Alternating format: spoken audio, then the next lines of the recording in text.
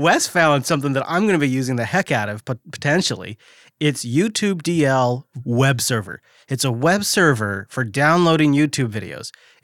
You fire up a Docker container, and you give it a YouTube URL, and it's pretty much off to the races. You then are rehosting your own downloaded instances of the YouTube videos. And I think right now one of the things it does is it or transcodes, I guess would be the way to put it. Not re-encode, but it transcodes them to MP3. So then you can download them from a web UI as MP3 files, which kind of be a cool way to convert long videos into like a podcast. You know, and there are things to do this, various sites out there, or bookmarklets, or just the command line. But if you're like me, you have others in your life who frequently have sources that are YouTube videos. I can't be bothered to FFmpeg them MP3s all the darn time. So here you go. Pop it in that web UI, and you're off to the races. Now, of course, right now you can't really choose, does it give you the full video? And there's a ton of options. There's dashed videos. There's, YouTube has a lot of downloading options. So hopefully those features show up in a later release. I've got a very, so shameful bash version of this that I have been using. So maybe after the show I can replace it. Yeah, I love YouTube DL, and this just makes it even better and more accessible to friends and family, and Lazy Chris, which Lazy Chris always appreciates making things a little easier. This is Linux Unplugged, episode 268 for September 25th, 2018.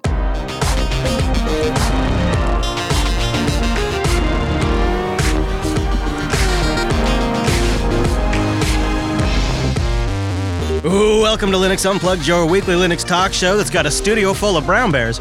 My name is Chris. My name is Wes. Hello, Wes. We have a packed show today. Multiple guests stopping by the show, some community news, and something that we don't get to enough, the audience's feedback and emails and questions. We're going to do a little bit of that too, do some follow-up on some recent topics, and I'll tell you about a new rig that just showed up in the studio. Oh. It's a monster. I haven't told you about it yet, so no, I'm excited. I'll tell you in the show. You'll get to find out. So, and maybe the most important thing at all, on top of all this, is after the show, we're going to do an unplugged barbecue. Noah's in town. He's hanging out at the studio. Wes is here. He's brought his pups. We're going to go get Levi, go get some food. There's some meat in the cooker right now. Yeah, this is prep for the big public barbecue we want to do once I'm back up on my feet, feeling better. Gotta get it right in before the holiday, so the timing's going to be tricky. So this will be our test run at a big barbecue, a big community barbecue. We'll do a trial. I mean, you got to rehearse if you want to get it right. You already got the sous vide going. Yeah, that's right. All right, well, before we get any farther into the show, you know what we got to do. We got to bring in that virtual lug. Time-appropriate greetings, Mumble Room. That's it. Buongiorno. Amazing. We have a great turnout in there.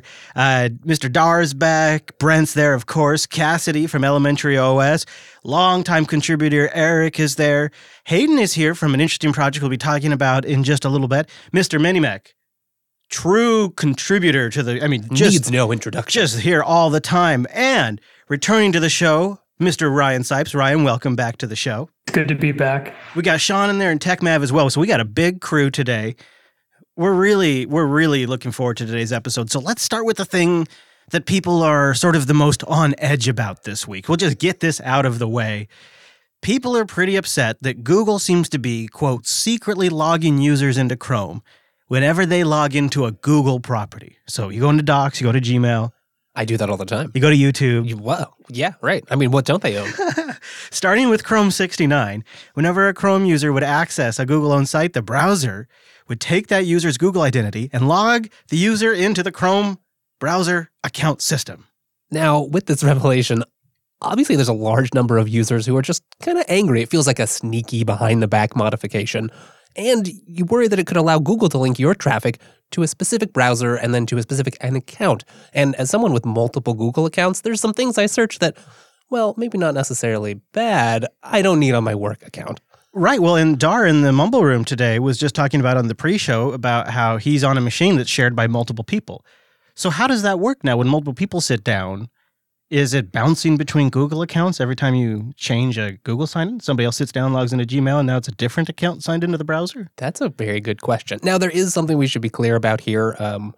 Google engineers have clarified that this auto login operation does not start the process of synchronizing local data to Google's servers. That still requires you to explicitly click something. Right, exactly. That's a big difference. Yeah. Oh, sorry, I forgot to call out Alex. Mr. Ironic Badger is also, sorry, Alex, I didn't mean to skip you. I just don't read the screen very well from that far away. You hurt my feelings. I know, and you and I were just having a nice chat too, so... Well, I'm very glad you're here. It's nice to see you. Alex, of course, was joining us for quite a while after Texas Linux Fest, but then took some time off to travel to the States and move to the States down in Raleigh area. So, and I'm now dealing with establishing a US credit history, which is unbelievably pain in the ass territory. Welcome. Our sympathies, sir. Then there's another thing that's now brewing today. Christoph Taven tweeted out that when you clear all cookies in the new version of Google Chrome, it clears out all cookies except for the Google cookies.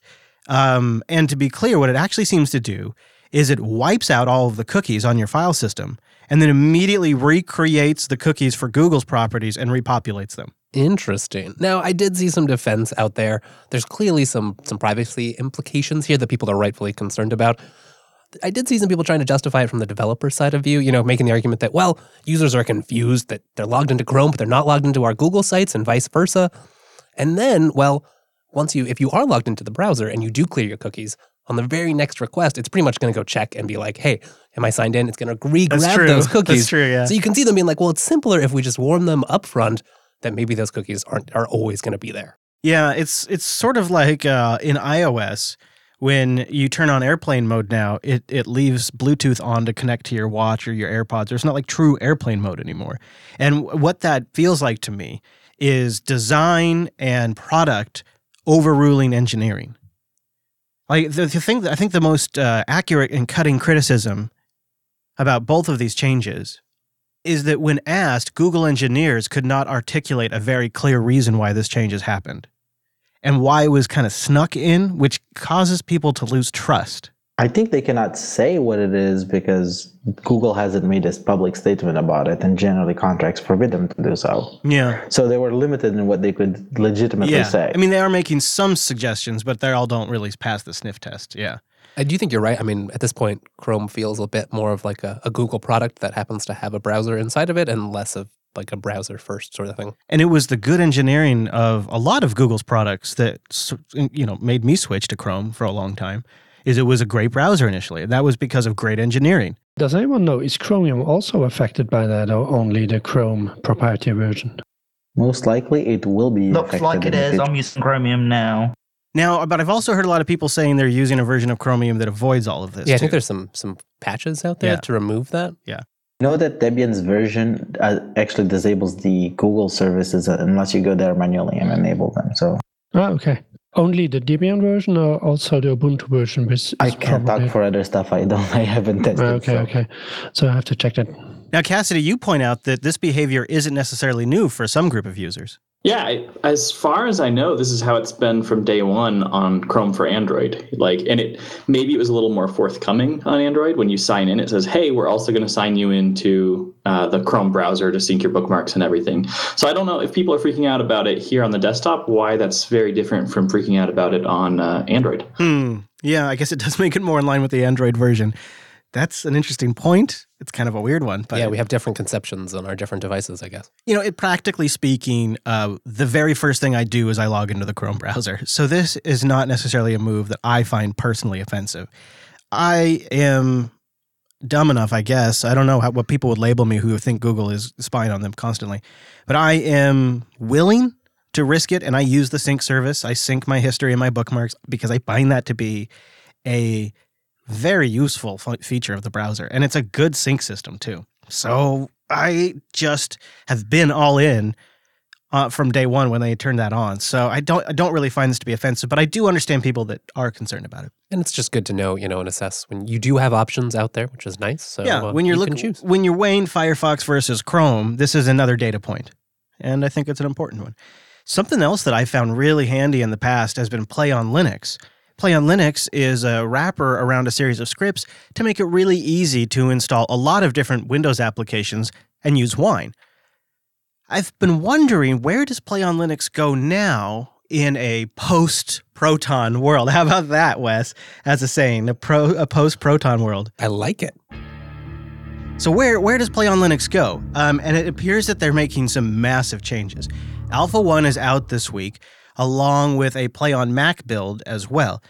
And there has been some big changes. Play on Linux version 5.0 Alpha has been completely redesigned, a new user interface, and a new platform they're calling, I guess, Phoenix? Am I saying that right? Phonics? I'm the worst. I'm just the worst. I shouldn't be allowed to speak. The new platform is, quote, decentralized, Git-based, and improves their script engine greatly. The new alpha has support for about 135 different games right now. They're also investigating using virtualization or container technologies to improve the gaming experience. So, hey. That could be interesting if you want to, isolate a series of libraries or a specific version of Wine.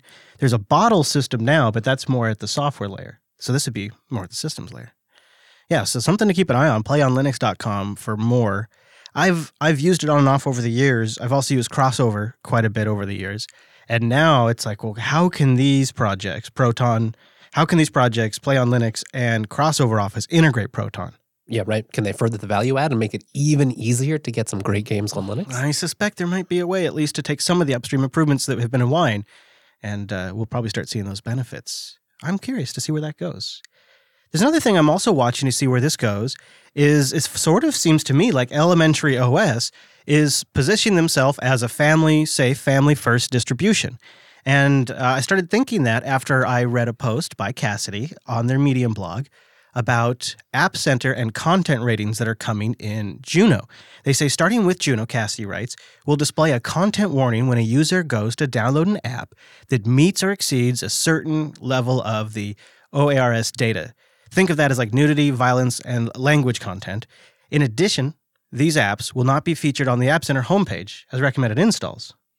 They will remain in the search results and category pages, so if you really want to find them, they're definitely still there. And we should note here that they want to be clear that Elementary is not intending to be the content police. They could never make as informed of a decision about what's acceptable as, yourself or a parent of a child. This is just a small step toward more robust content controls and informed consent, as they put it, for their users. So Cassidy, this seems like an interesting differentiating feature of the distribution, sort of making it safe for parents to deploy Elementary OS for their kids.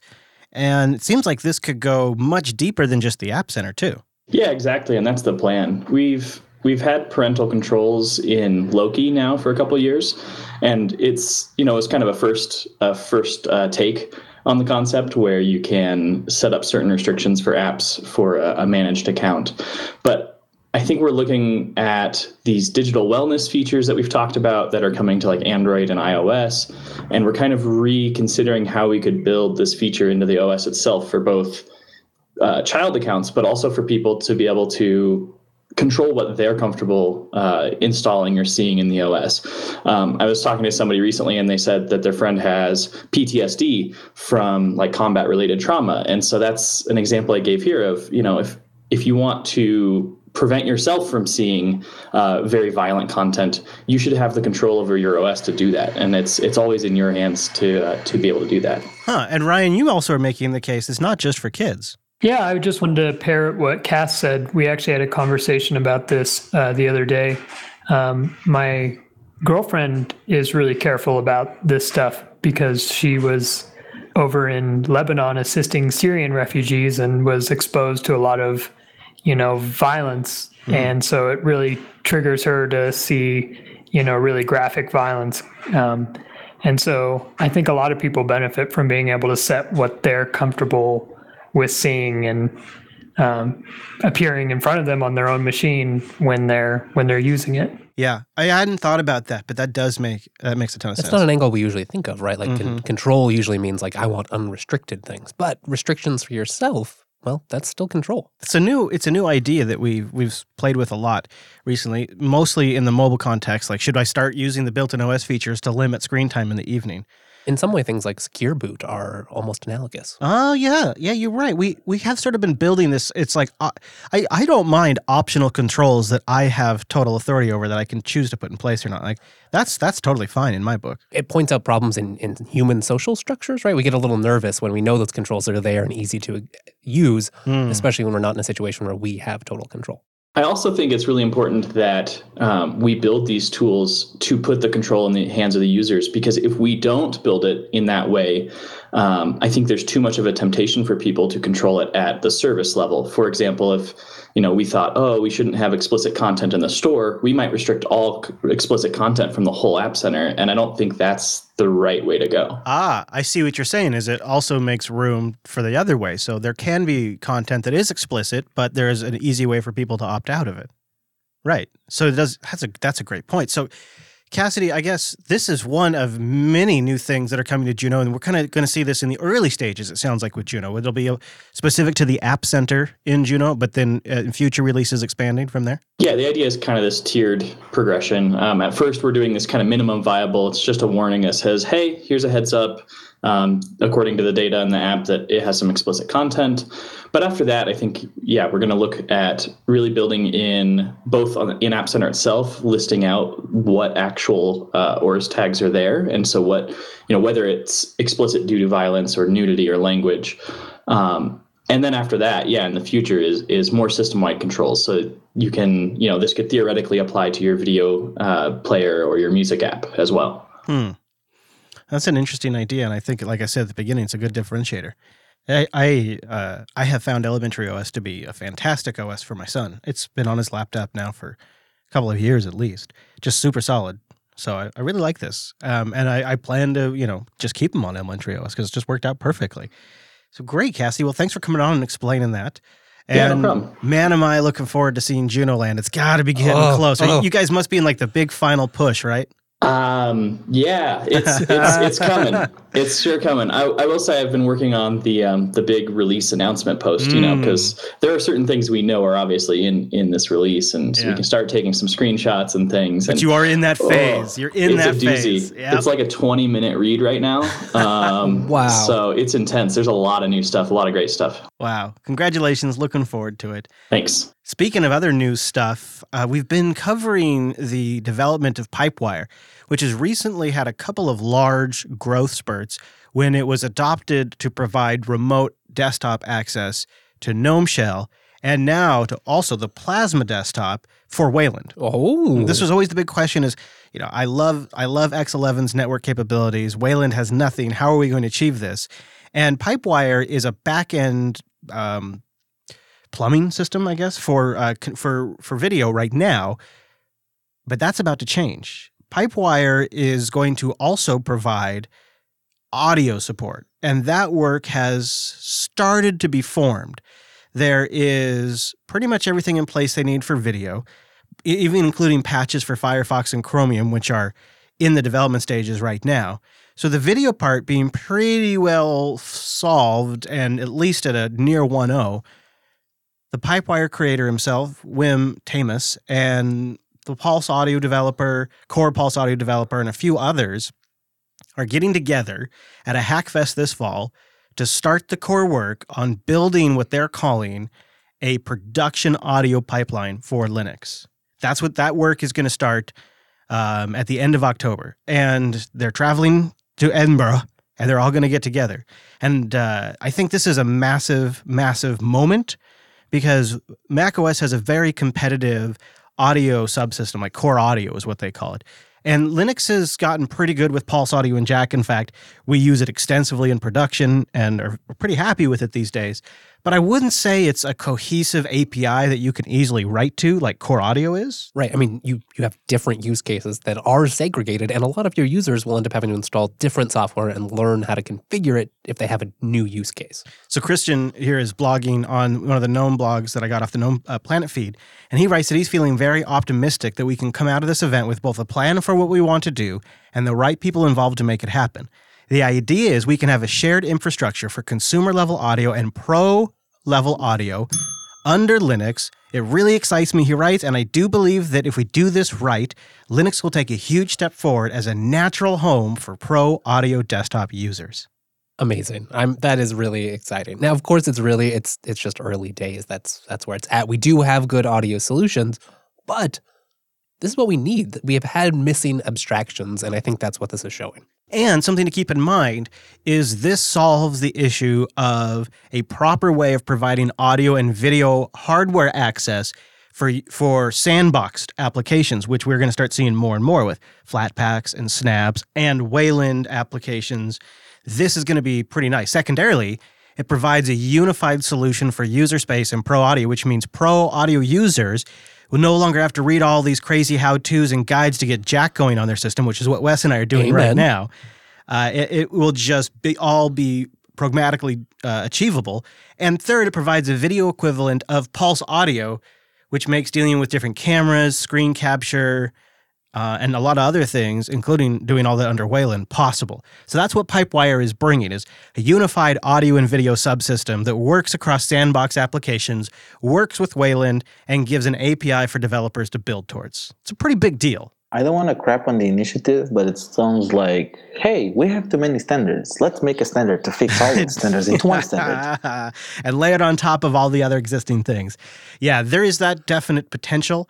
But the thing that seems encouraging to me is this is involving people from the KDE project. This is involving the core Pulse Audio developer, which I always mess up his name, but I became a patron of him. Leonard Pottering? No, the it's original one. No, it's now run by Arun. I can't even take a stab at his last name, but he's on Patreon, and he's now the core developer of Pulse Audio, and they're coming in together. If it's going to work, this is the right group of people. Yeah, they have the right heads in the room, trying to build a coalition here, lay good foundations. It'll probably be a long time, just like Wayland was before we really see it in a desktop OS near us. But yeah, and maybe a long time before it's totally feature rich too, right? It's going to be probably a minimum viable product for a while, and then they'll build on top of it. So you and I will probably be writing out Pulse Audio and Jack for probably another year or two. Oh, well, we'll be early testers, I can assure you. Oh, guarantee that. Guarantee that. I still am just, I don't know. Jack is, the vernacular is rough. It's just different. It's different. But in a year or two, Microsoft will finally have a Linux distro. Come on. You, Dar, you never let it go. Hey, it's 3 years have passed. 2 are missing. I said 5 years. Come on. That's true. I know. I mean, we can't fault you there. It still could happen. I give you that.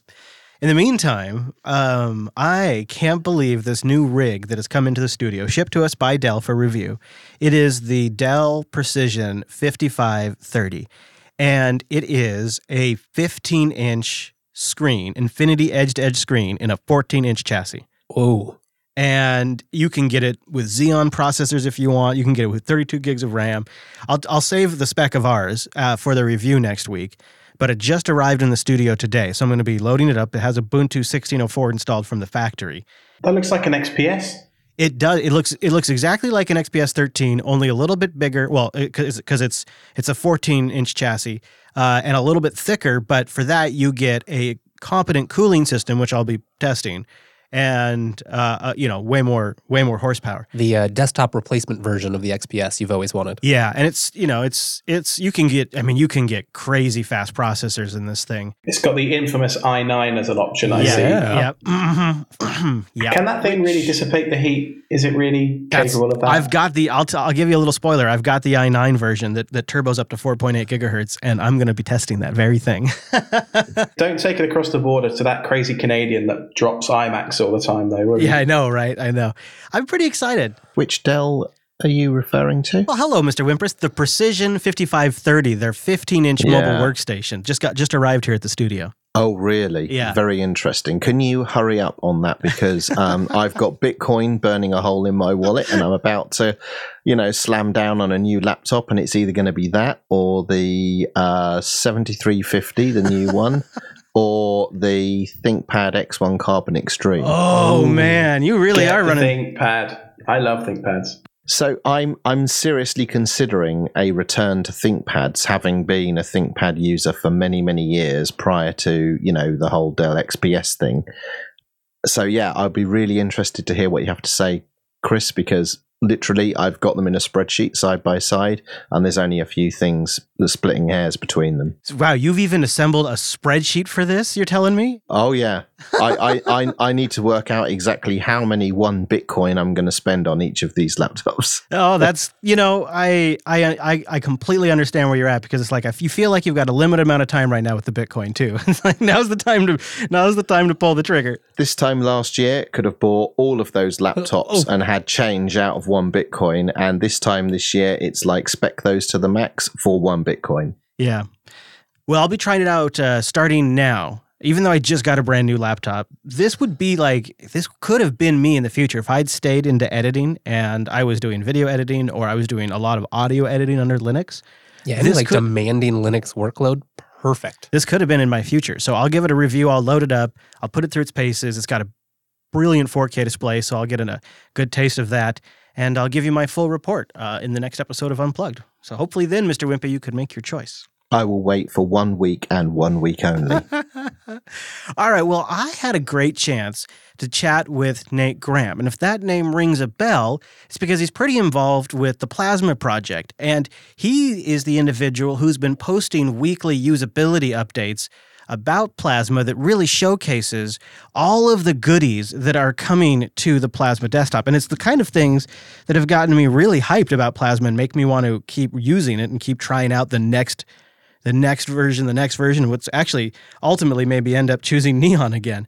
And so I had a chance to chat with Nate about the history of his mission to make Plasma more usable, and also funding of that type of work. I've been wanting to get Nate Graham on the show for a while, and this week we had an opening, and I emailed him late last night, and he took me up on the chance to come on the show and talk about some of the work that he's been doing with Plasma. And I love this, Nate, your self-described mission to make KDE Plasma the best and most widely used computer operating system interface on the planet Earth. That's a great mission. Nate, welcome to the show. Thanks so much. It's great to be here. So how are you accomplishing this mission? I've noticed what really caught my attention was you seem to have a big focus on polishing the usability rough edges of Plasma. In fact, it seems like this is something that's been kicking around in your head since 2017 at least. I saw a post where you're proposing improving usability. And then in September of 2017, there was a post of KDE's goals for 2018. And in there was a piece from you advocating for usability improvements. What's behind this mission? That's right. So it looks like you did a pretty good job of summarizing the history. I'll just fill in a couple of details. Please do.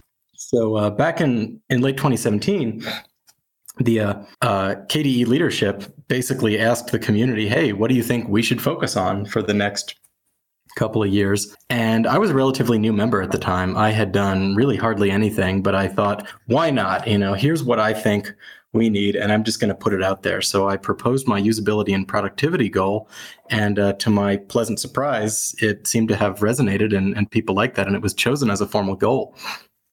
So after that, a month or two passed, and not much really happened. And I realized if this was actually going to get done, I had to take the initiative on it. Because I was the one who proposed it. Nobody else was really gonna do it before me. And I'd never really done anything like this before. But I said, you know what? Let's give it a try. I'm going to see what happens. And I decided to just start making lists. I made a list of things that I thought we needed, and I decided to start kind of poking people to see if I could get other people interested in it, and I started submitting some patches myself.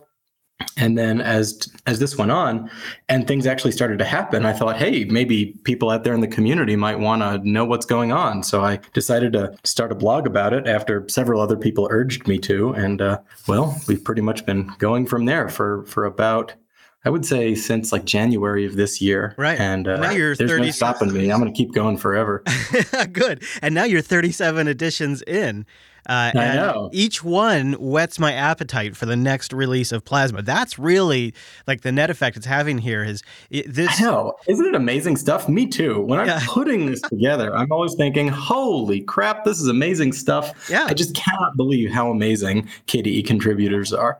I mean, for example, right before we started doing this interview, I got an email notification about a patch that somebody submitted to fix a bug that was filed yesterday. Oh. So, so that kind of thing is amazing. And I feel like I'm seeing more and more of this as more people get interested and excited. And it's just an awesome thing to see.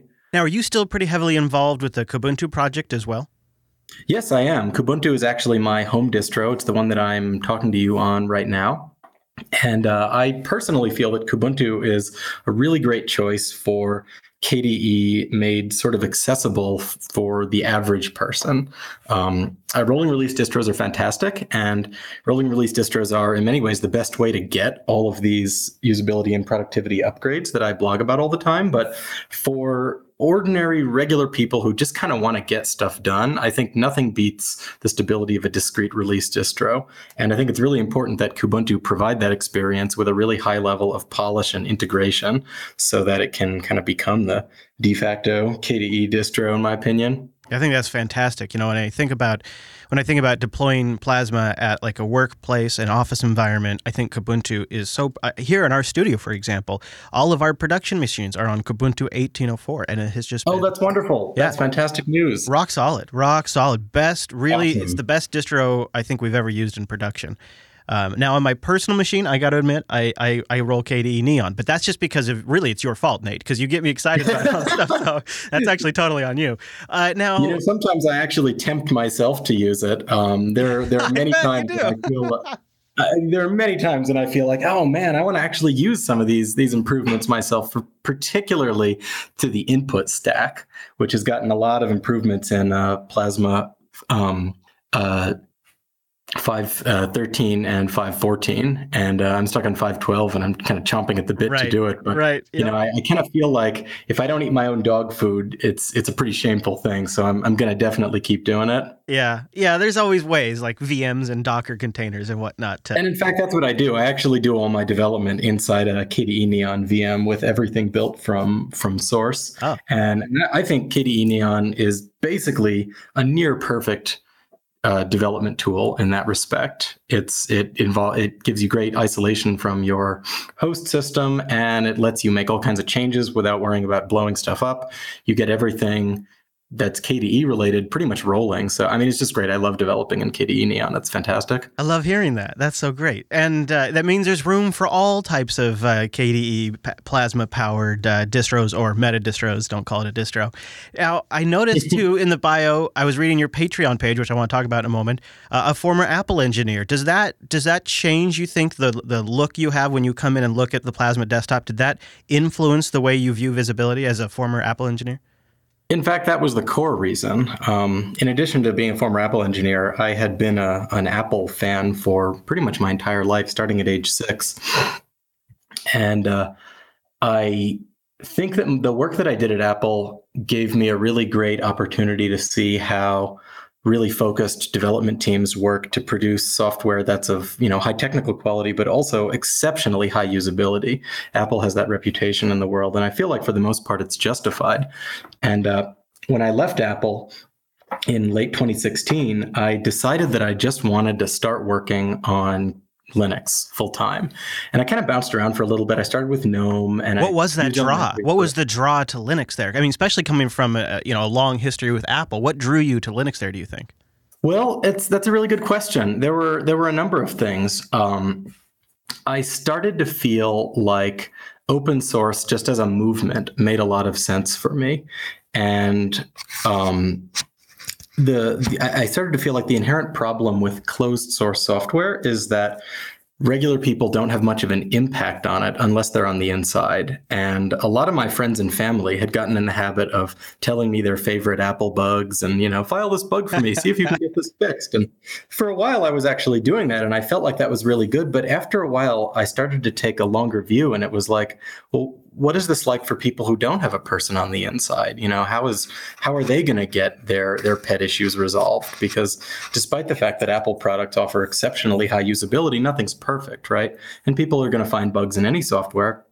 And if you don't happen to have somebody on the inside, you don't really have that many options when it comes to closed source software. Absolutely. And the more I learned about the open source movement, the more I just sort of liked the idea of participatory software development and an open attitude and the opportunity for anybody to contribute. And not only to contribute, but to go through a pipeline of starting as a user and then becoming a connected user who's engaging with developers and then eventually morphing into a developer themselves. And that was exactly my path.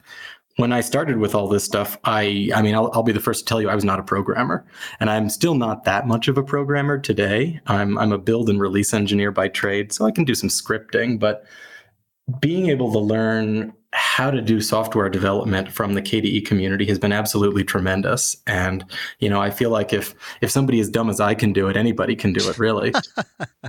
Well, I mean, it seems like you have gotten your hands on all kinds of different apps. It looks like, just reading over some of your profile, there's a lot of areas you've touched now recently. And I think that's where the Patreon thing is sort of a fascinating opportunity for open source developers. I'd like to get your thoughts on this because it seems to me, so right now you've got, as we record, 81 patrons. Proudly, I'm saying I'm one of them. And I think it's a great idea because if that were to grow, you could proportionately dedicate more of your time to learning what you need to learn, to help more, to triage more bugs, to touch more projects. So what are your thoughts on using Patreon as a funding platform? Even in 2018, where there seems to be some Patreon fatigue, people are not as willing as they might have been back in 2017 or 2016, but it still seems like a great opportunity. I don't have a lot of experience with the cultural side, so it's news to me that people have Patreon fatigue. So, if that's the case, that's a little bit unfortunate. But I feel like this can be a really great supplement. But ultimately, that's all it really can be is as a supplement. Software development is an incredibly challenging and difficult field. And out there in the private sector, people routinely make six figures doing this. Yeah. And yeah. I think, with some private sector experience, we've all known people who bring home fat paychecks without actually doing all that much. And you compare and contrast that with so many people in the open source community who are just being absolute rock stars and getting paid nothing or very little for it. So I think Patreon is fantastic. And I also have several other ones set up. I've got LiberaPay, I've got PayPal as well. But I think the best funding model is what essentially the Krita people are doing. They have a foundation, the Krita Foundation, and they aggregate donations, and they actually use this to formally pay developers with actual real salaries. I believe the Linux Mint people have done this too. And in my personal opinion, this is really the only payment and funding model that makes sustainable long-term sense, which is that if you want developers, you're pretty much going to need to pay developers. And if you're not going to pay developers, what you're going to get are interested, passionate volunteers, which are fantastic, but it's a hit and miss proposition. And even the most interested volunteer will eventually go through stages of their life where they're not going to have time for it anymore if they're not paid. Now that I've been doing this for a little while, not anywhere near as long as many people in the KDE community, I've noticed that people who are really passionate at first often just drop out after a couple of months, not because they're bored of it or they don't want to do it anymore, but because they got married, they started having kids, they got a new job that requires them to commute and they can't be in front of a computer all day, that sort of thing. And those are the generous scenarios. There can be other reasons too. That's right. Yeah. Exactly. Many other reasons, and so relying on volunteers is an inherently fragile proposition, and it relies on having existing members being willing to constantly train and retrain new people as they come in and leave and come in and leave. I think if there was a dedicated core of paid developers, you could see that they develop a real culture of a sort of self-sustaining culture where other people help out as well, and the knowledge becomes distributed and you don't see so much churn. That sort of happens right now in the KDE community with Blue Systems. Blue Systems sponsors a whole bunch of Plasma developers. They're all paid, they work, they do it all the time. And that's one of the reasons why the quality of Plasma is now so high and constantly getting better. And these guys aren't just working on Plasma, they're working on frameworks, they're working on apps, they're doing all kinds of stuff. So I think that's the sort of paid development model that we need to try to make happen everywhere else. It does take some admin, but I could completely see what you're saying, how it's more sustainable and it's more like a real job to the developers involved. It takes a large funding initiative and a foundation, to admin all of that. But if major projects like KDE seem like a good sized project for something like that, and others as well.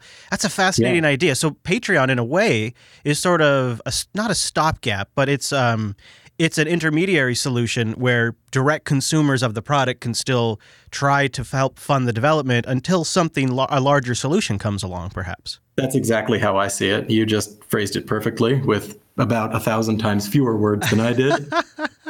Well, Nate, I really appreciate all of the work you've been doing. I will link to your blog. If folks haven't seen that yet, linuxunplugged.com/268.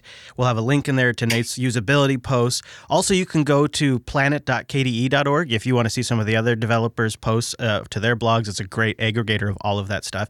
And we will have a link to Nate's Patreon, which is Ngram, right? It's Ngram, patreon.com/Ngram. Yeah, if you want to just go there directly, but we'll have a link in the show notes.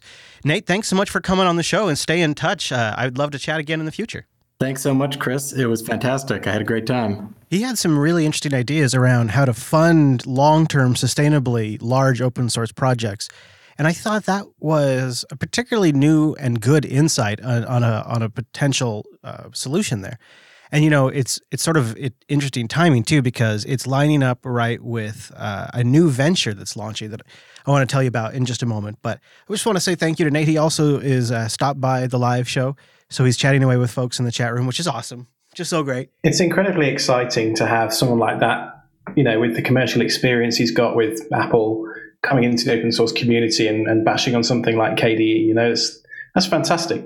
Yeah, and I think the posts do a lot for encouraging people to check out and stay tuned into what Plasma Desktop is doing. Just in a sort of I don't know, it's not like a tease, but it's a bit of you're able to appreciate all of the work that's going into it. That's probably what I'm trying to say. Like we were just talking with Cassidy about how so much stuff is going into Juno that he's struggling to even write up all to outline it all.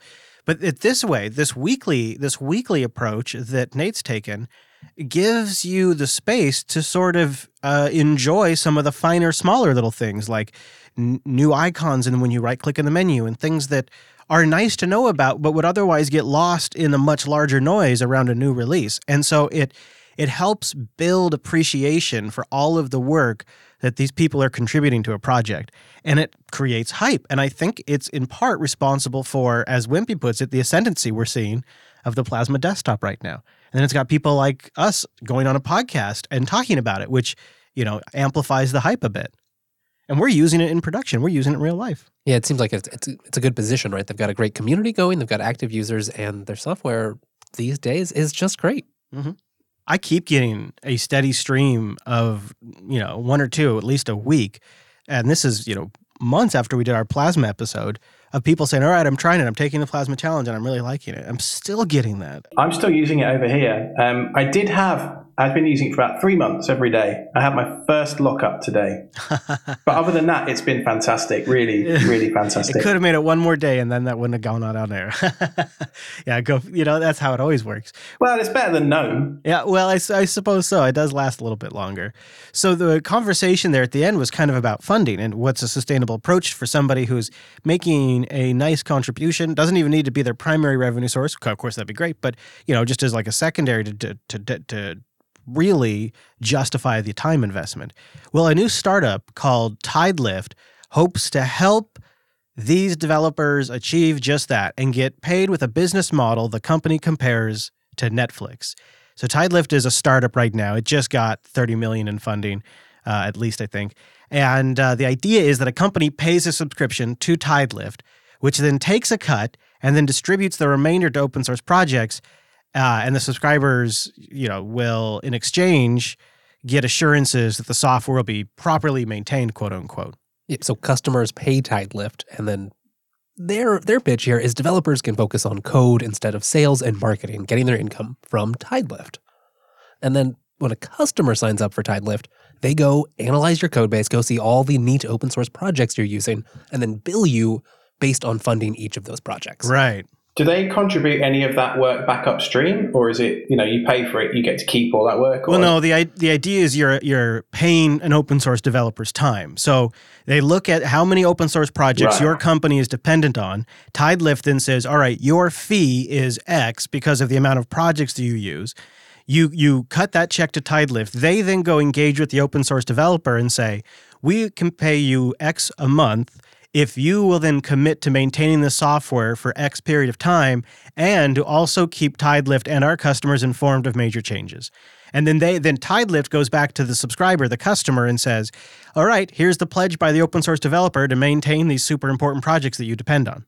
That's kind of the idea, right?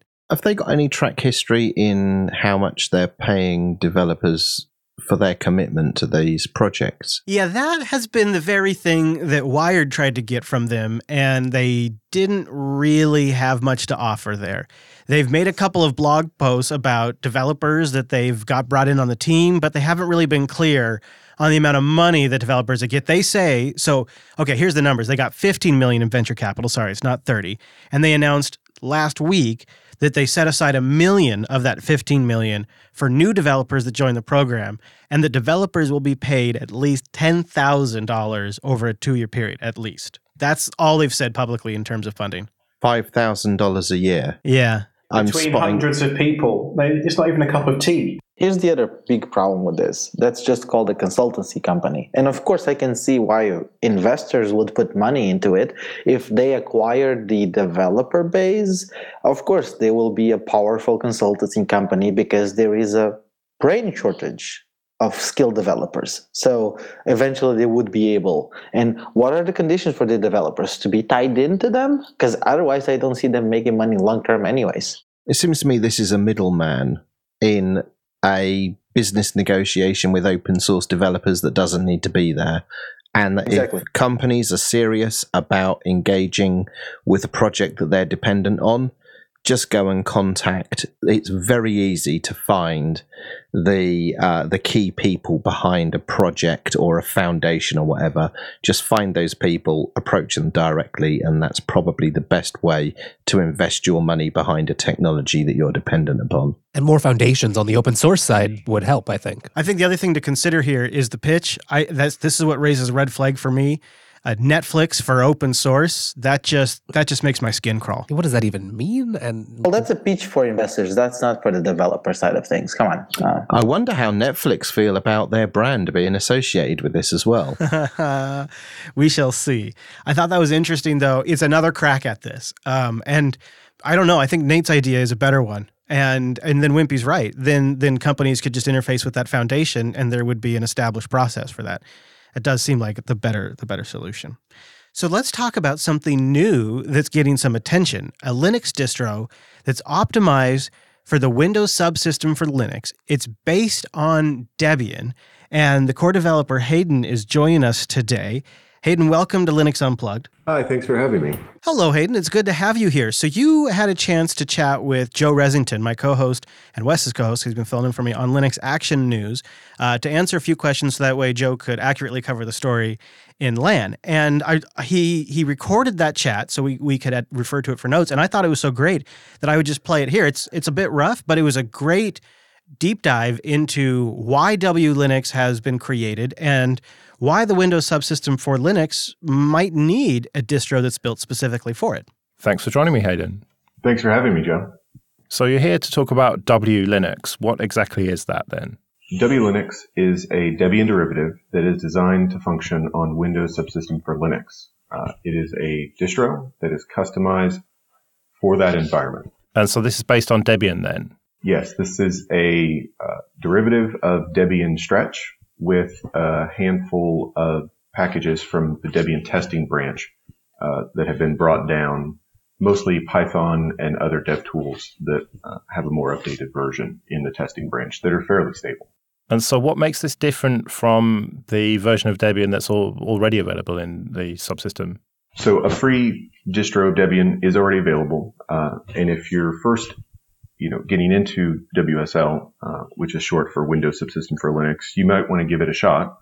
But WLinux has a lot of customizations and additional packages that make working in this kind of hybrid environment a little bit easier between Windows and between Linux at the same time. So one of the big differences is no systemd then. Why is that? Well, part of that is because systemd doesn't work well on Windows Subsystem for Linux. So it was kind of a no-brainer to pull out. I'm a big fan of the Devuin project and, appreciate init freedom from, a Unix philosophy standpoint. But mostly it was just taking up space on WLinux, so we took it out. sysv is there. If you install some programs that have a hard systemd dependency, libsystemd will come in. But it was mostly just a matter of size. Okay, but why didn't you just go with Dev1 then? Because isn't that just Debian with no systemd? I did do testing with Dev1. It added some more complexity to the build process with no apparent no improvement to the user. And kind of being a Unixy guy, believing in Unix principles, I didn't see needlessly interjecting complexity for something that we can actually just do on the Debian, from the Debian sources ourselves. Also, we do know that people might want to bring in packages, from upstream, GNOME and KDE to run those apps on Windows. And if we had a hard block on systemd, they wouldn't be able to run the most recent version of those. Okay, that makes sense. So talking of GUI stuff, the subsystem is not supposed to be for GUI applications, but you've made it easy to run Google Chrome and Visual Studio and other GUI stuff. What's all that about? So this isn't an officially supported feature of WSL, but it is available. And there's a few tweaks we do to make that work with an external X client. There's a couple free ones available. My favorite is X410. It's available in the Microsoft Store for $5. And we just made some tweaks so that for example, the libgl is rendered on the Windows side, where you can get some more acceleration out of those apps. And it's very functional. In fact, there are people, although I don't recommend it, who do boot WSL into a full-fledged XFCE, KDE, or GNOME desktop. Sometimes in a separate window, like you would a virtual machine, and sometimes right next to their Windows apps on the same screen. People are doing interesting things with this. I heard about Flatpaks up and running on WSL this week. Presumably they work reasonably well. And what about snaps as well? So far, snaps, are a little bit of a challenge. Flatpaks are working better. So we'll see where that goes. Snap has some dependencies that we have to work through, see if we can't make those work. I thought the chat that Joe and Hayden had was fantastic. In fact, it went on for quite a bit, but I wanted to take a moment and bring Hayden in live since he's here and chat about WLinux a bit with him. And I wanted to maybe double down before we've gone too far on some of the issues with systemd under the Windows subsystem for Linux. I have never really spent much time with the Windows subsystem for Linux, Hayden, but looking at bug reports, it seems that the WSL has its own process that it wants to run at PID1. Is that one of the issues with systemd on WSL? The issue with systemd on WSL is that it's not meant at this point to run servers. It's not meant to run ongoing processes that you access from the background. That may change in the future as Microsoft just announced Windows Server 2019 with WSL as a feature.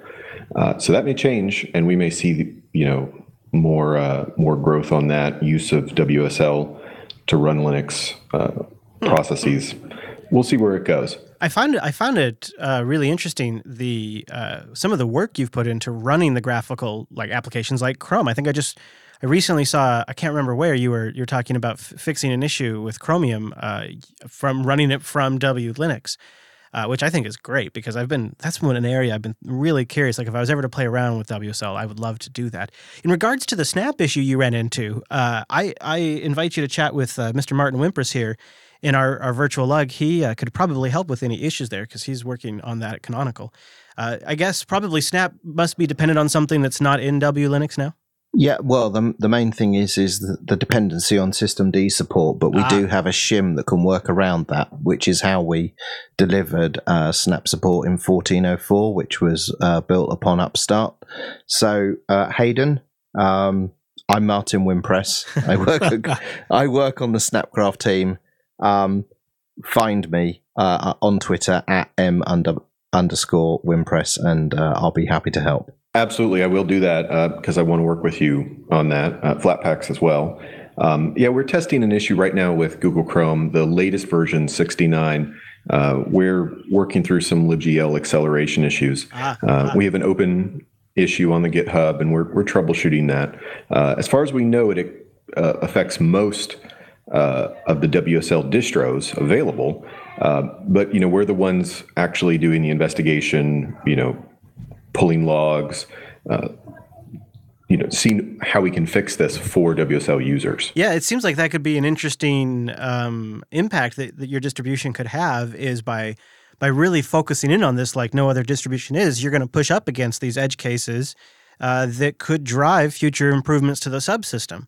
So I think that's great. And I wonder if it's also going to be revenue sustainable potentially, because I noticed you're selling it for $19.99. It's on sale right now for $9.99, and that's in the Microsoft Store, which is, of course, the way you get it into the subsystem for Linux.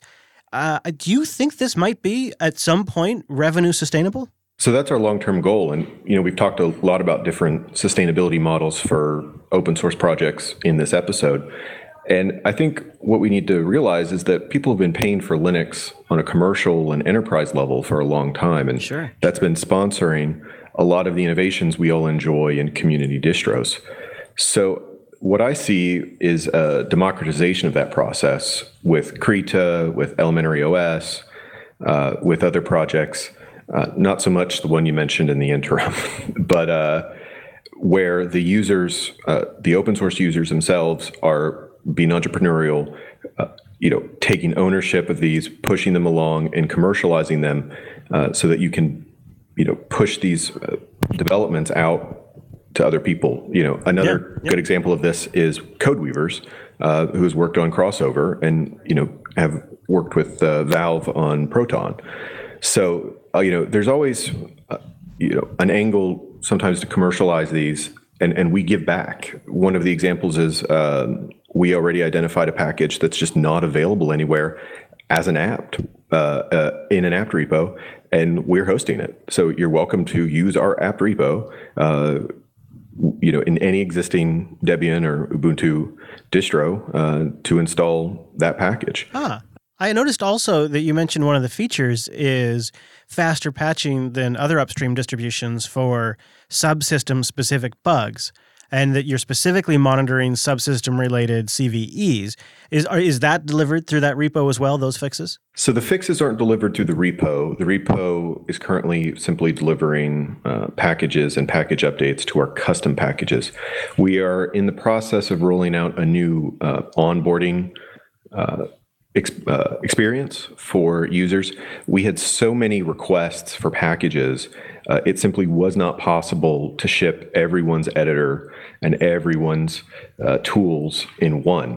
So we're going to create a front end where you can go through when you launch WLinux the first time, and specify, I'm a Python developer, install all my Python, I want to use NeoVim or code. And we will take care of that for you. And then we're going to build auto updating into that going forward, so that everyone, regardless of whether you're building it off the GitHub or downloading it from the store, will always have the latest availability to the features. There won't be a gap there. So one example of this was a problem in so WSL doesn't implement IP tables yet, or very well at all. And there was a package in Ubuntu that broke called ebtables.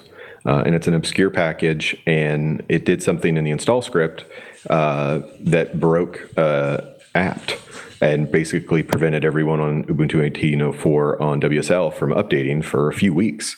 Well, we worked, and I give credit to Ubuntu for, helping us get that fixed, but it took a few weeks, and we could have pushed that out in a day or two. Yeah. And again, I think that's going to be one of the great side contributions or direct contributions really of the project existing is pushing on those edges. Well, Hayden, thank you for taking the time to chat with me and for chatting with Joe to get the coverage right on Linux Action News. I'll put links to a bunch of information about the project as well as the Microsoft Store link because like I mentioned, it is on sale for 50% off right now if you want to play around with it. I know we have Windows users out there in that audience, Wes. Yeah, you're stuck. Maybe you don't want to run a VM. You don't need a VM. Hey, now you've got a custom tailored distribution. Yeah. Hey, so good work, Hayden. I hope it keeps up. I know some people have been a little like, what is this? But I say good on you. And I'm curious to see where the project goes in the future. Any hints where we're going after this? What's next? So we're looking right now, after we get the onboarding experience done, we're looking at internationalization. WLinux is unexpectedly popular in China and Japan. Took me completely by surprise. So we're adding in foreign language support as quickly as possible. And then we're going to be adding ARM64 support to support Windows on ARM devices. I love it. That's interesting. Well, do keep us informed on how it goes. Keep us up to date. I'd love to follow the progress of things. And you're welcome back anytime to update us on any major developments. Thank you so much. I do appreciate it. You bet. Well, let's do something that we should do a lot more of, to be honest with you, and that's read folks' emails and follow-ups and all those kinds of things. How about I take this first one here, Wes? Because John writes in to address you. So I'll read this one here. He says, I took note of Wes mentioning a possible root on ZFS setup for his new ThinkPad. I would definitely recommend giving this a shot. I don't know what distro you plan on using, but in the past few years, I've been using nothing but root on ZFS on Arch with binary updates. And he points you out to, there's an Arch ZFS GitHub page. But he says, I also wasn't quite happy with the way Linux supported boot environments, which is a nice feature when you use ZFS. It really is, yeah. So, and you could really dig this, I think. So he wrote his own. He calls it ZD environment or Z environment. ZEnv. And he links to it in the email. And he says, it removes the worry of kernel updates or system changes causing issues since you can create a new boot environment and you make your changes there. If you happen to give root on ZFS a shot and are looking for a boot environment client, please take a look at it and best of luck with your new computer. John, that is awesome. I'm also really just thinking I'm going to double down on this root on ZFS. Maybe also encrypt it. So we'll have more to talk about in that arena soon. That could be fun. So Omkar writes in and he says he loves the show. In fact, he also seems to be a TechSnap fan because he says, I find Wes knowledgeable and the way he explains stuff on TechSnap and Linux Unplugged is fascinating. Well, thanks. That's really nice. Much appreciated. He says he's got a few questions for us. What kind of hardware setup have you configured for Proxmox VE, and which version of Proxmox? Oh man, that's a you question, Chris. That's all you. It's a 3-year-old install, or maybe even 4 years old now. So that would be. Well, I couldn't tell you what version that is. That's a pretty old install. Maybe I could bring in our IT guy. Maybe he could tell me. Hey, Brown Bear, could you come in here for a second? I got a question for you. Hello. Hey, Brown Bear, do you remember what version of Proxmox we're running on that i7 rig in the garage? Well, I've got good and bad news for you. Which would you like first? Well, okay, let's start with the bad news, because I think I know where you're going. Bad news is you're no longer running Proxmox in the i7 in the garage. Ooh. Yeah, I know. It's running now CentOS, isn't it? It is, yeah. Alan and I set up CentOS, and then we we installed libvirtd and set it up just like Red Hat would as it's kind of like a KVM hypervisor kind of a deal. And that's actually been working really good. To tell you the truth, it's been really solid. Proxmox was great though, but times have really changed. The options have changed. I don't know if you've ever been a Proxmox user, no, but I know that you're big on this CentOS virtualization stuff. So yeah, I have. In fact, I've gotten crap on the Ask Noah show for not giving enough good juju to Proxmox, because it really is a fantastic project. They really do some really great work, and if you want an enterprise-grade virtualization system that has a really fantastic UI, man, Proxmox is really the way to go. Yeah. It's just when you start looking into things like, I want the ability to have a BSD server that's on here, and then when I go back to Grand Forks, I want that BSD server to fall over to my virtualized host in Grand Forks, and if I come back here, I want it to go back over here, and those kinds of things. It's really nice to have something a little bit nice. Meteor. That does sound really cool. Okay, so Omkar's next question was, what droplet specs do you guys recommend for a GitLab and a PeerTube instance? Well, those are two tough questions. So GitLab, you'd probably be okay with the $20 a month or less droplets. GitLab's not going to be, it just depends on how busy you are. It depends on what you do with it, I guess. There's a lot of extended features, but if you're just dumping some commits to it, probably minimal. Now, PeerTube, here's what's tricky about PeerTube is if you think about it, you're kind of re-implementing what YouTube does. And there is a transcoding process that PeerTube goes through when you upload a video. And the speed of your droplet is going to directly impact how long it takes for those videos to be available on PeerTube. If you don't care, if you just want some place to throw up videos and you don't care if it takes an hour for the video to be available, then you really could get away with a $5 a month droplet because you're not using much CPU because the decoding is happening on client side for the video and the bandwidth is still fast regardless of which machine you get. And then he asked a question that I'm going to punt to you, Wes. He asked if either of us have ever tried out Traffic, which I think is how you pronounce it. It's spelled Traefik. And for those of you that don't know, I didn't. It is what they call cloud native edge router. It's a reverse proxy and a load balancer that's easy, dynamic, automatic, and open source. So it seems like it's pretty cool. Have you ever heard of Traffic, Wes? Yeah, so you can front, basically, if you're running a bunch of stuff on your fancy Kubernetes clusters, you can put this in front of it, and it will auto-discover. It'll talk to Kubernetes, or Swarm, or some other technologies. Oh, cool. Find what services you're running, connect to them, and integrate with metrics. It can do HTTPS at the front. Also ties in with some of those open tracing systems. You can get logs and sort of analyze how a request flows through all of your services. Yeah, it's a nice-looking web UI to manage this. I see. So it ties in basically with the different orchestration APIs and then automatically configures the reverse proxy, attaches statistics using open source projects, and you're good to go. Yeah, so there's a lot to like there, but if you're not using like some sort of orchestration software, it's probably not necessarily what you use. Maybe something just like, Envoy might work, or just Nginx even. There's a lot of solutions that won't have all those fancy features, but if you don't need them, if you just have two apps that are running on two different droplets, well, you're probably fine. Yeah. So there you go. Thanks for the emails. We got a bunch of others, some of them which were 8 or 9 paragraphs long. Read them all, but can't cover them all on the show. They got to be a certain length. And we would love to get your feedback, your questions, your suggestions for the show. linuxunplugged.com/contact. And links for anything we talked about today, linuxunplugged/268. So, Mr. Noah Chalaya, what are you doing in this part of the woods? Are you just coming out here to hang out for the barbecue? Dude, I am always here for just the food. Yeah. You really... So I say nice things like I came here for your stunning personality and I wanted to hang out and stuff, but really, it's the barbecue. How many minutes was it that you walked into the door? I think it couldn't have been more than 5 minutes. We were already packing up to go to lunch when you got here. Yeah, I really had here's the thing.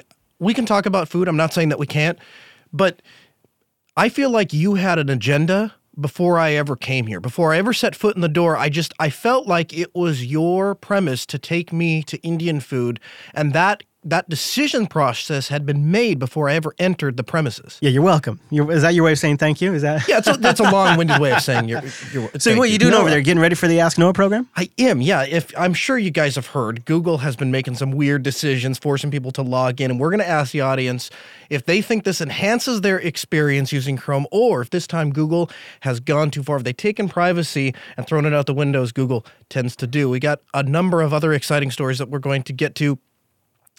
Project Triton has adopted a code of conduct, so we're going to talk about that, a little bit of follow-up to last week's episode. Chrome OS 71 has launched. Now Linux apps are available on non-Pixel devices, also the ability to share files with Linux. Yeah, it's absolutely fantastic. So we're going to talk about all those things, and then towards the end of the show, if we have time, because this is like the least important thing in the world, but Microsoft has launched the ability to have multi-user virtualization on Windows. We're going to explain how that can be leveraged to in an all Linux environment. If you're just virtualizing Windows, if you want to be Linux on the hardware, Windows in a virtual environment, how this is actually going to benefit your Linux environment. It's for people who like to mess with computers. That's right, Leo. Well, I look forward to it. Yeah, I say I just was making this joke earlier in the show. I look at the stats and, I'd say there's 30%. It might be around 30%-ish, somewhere in that ballpark of the people that download the show are on Windows. It's somewhere. It's somewhere in that area, and we love you too, guys. Yeah, so we appreciate it. Maybe they're just checking us out before they make the big switch. They're looking for all the guides and the know-how. Yeah, I look at which distros are hip. I look at myself as Jesus, Chris. Jesus, wow. He wouldn't go into the places where everybody had become a follower, like the because Beatles. there's not a lot to be done there. So I need to be in the homes of the sinners. You know, that I can bring them to the wonderful world. This is really just falling apart as you keep going. My Lord and Savior, Lennox Torvalds. Jeez, this really explains a few things. Actually, this worldview now explains a few things. I understand you a little better now, dude. There are memes going on. Apparently, I said one time on an episode, I said that Linux was a religion. I was just going to give in, and so I just started calling myself the Pope, and now it's become memes. Well, yeah, Pope might not be too far off the mark. I've been memeified. Well, now that I'm sure we've enraged somebody, we should probably wrap this thing up. Hey, go get more of Martin Wimpress over at the Ubuntu podcast. You know, go get more of them. Great show. Not just me, but also Mark. Everyone remember, Mark is not Martin or Alan or Popey or Wimpy. He's Mark.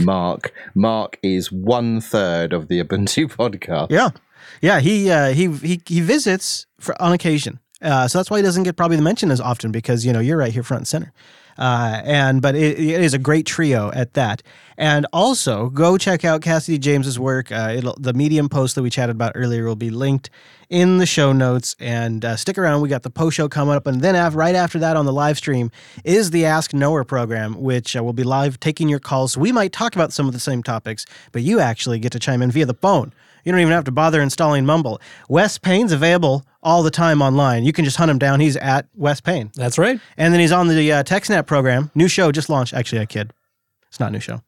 It's been around for a while. But it's coming out new all the time. It's pretty great. And we just had John the Nice Guy on the show last week. You should go check it out. He's got some hot tips. Yeah, especially if you want to dive a little deeper into interplanetary file system. All of that is over at techsnap.systems. All right.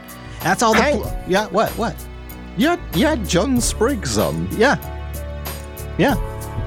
It's nice, wow, right? I've been away too long. John is not just John the Nice Guy Spriggs. John is a super nice guy. He is. He really is. Yeah. He's the organizer of OggCamp. I know. I've been wanting to have him on the show forever. So go check it out, techsnap.systems. All our links, linuxunplugged.com. I'm at Chris LES. Thanks for joining us. See you next Tuesday.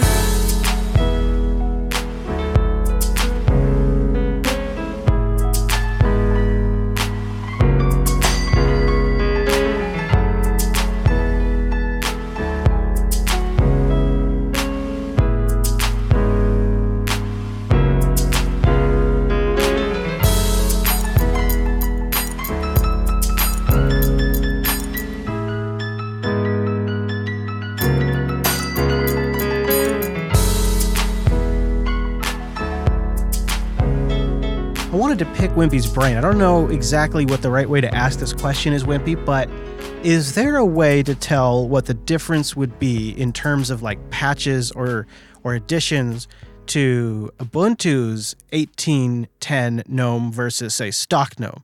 So, like, is there a way to actually detail like patch sets that might be better for performance? I'm trying to think about how to review the new distro releases, and performance of the GNOME desktop is something I think I kind of want to take a look at, but I'm not quite sure how to tell differences in terms of patch sets that have been applied for performance. Yes. So if you want to see what patches are being applied to what is, the upstream version of GNOME Shell, and the patches that are being carried in Ubuntu, what will become 18.10, then yes, you can see all of that in Launchpad, because all of that Debian packaging that happens in Launchpad, and you can see those patches directly.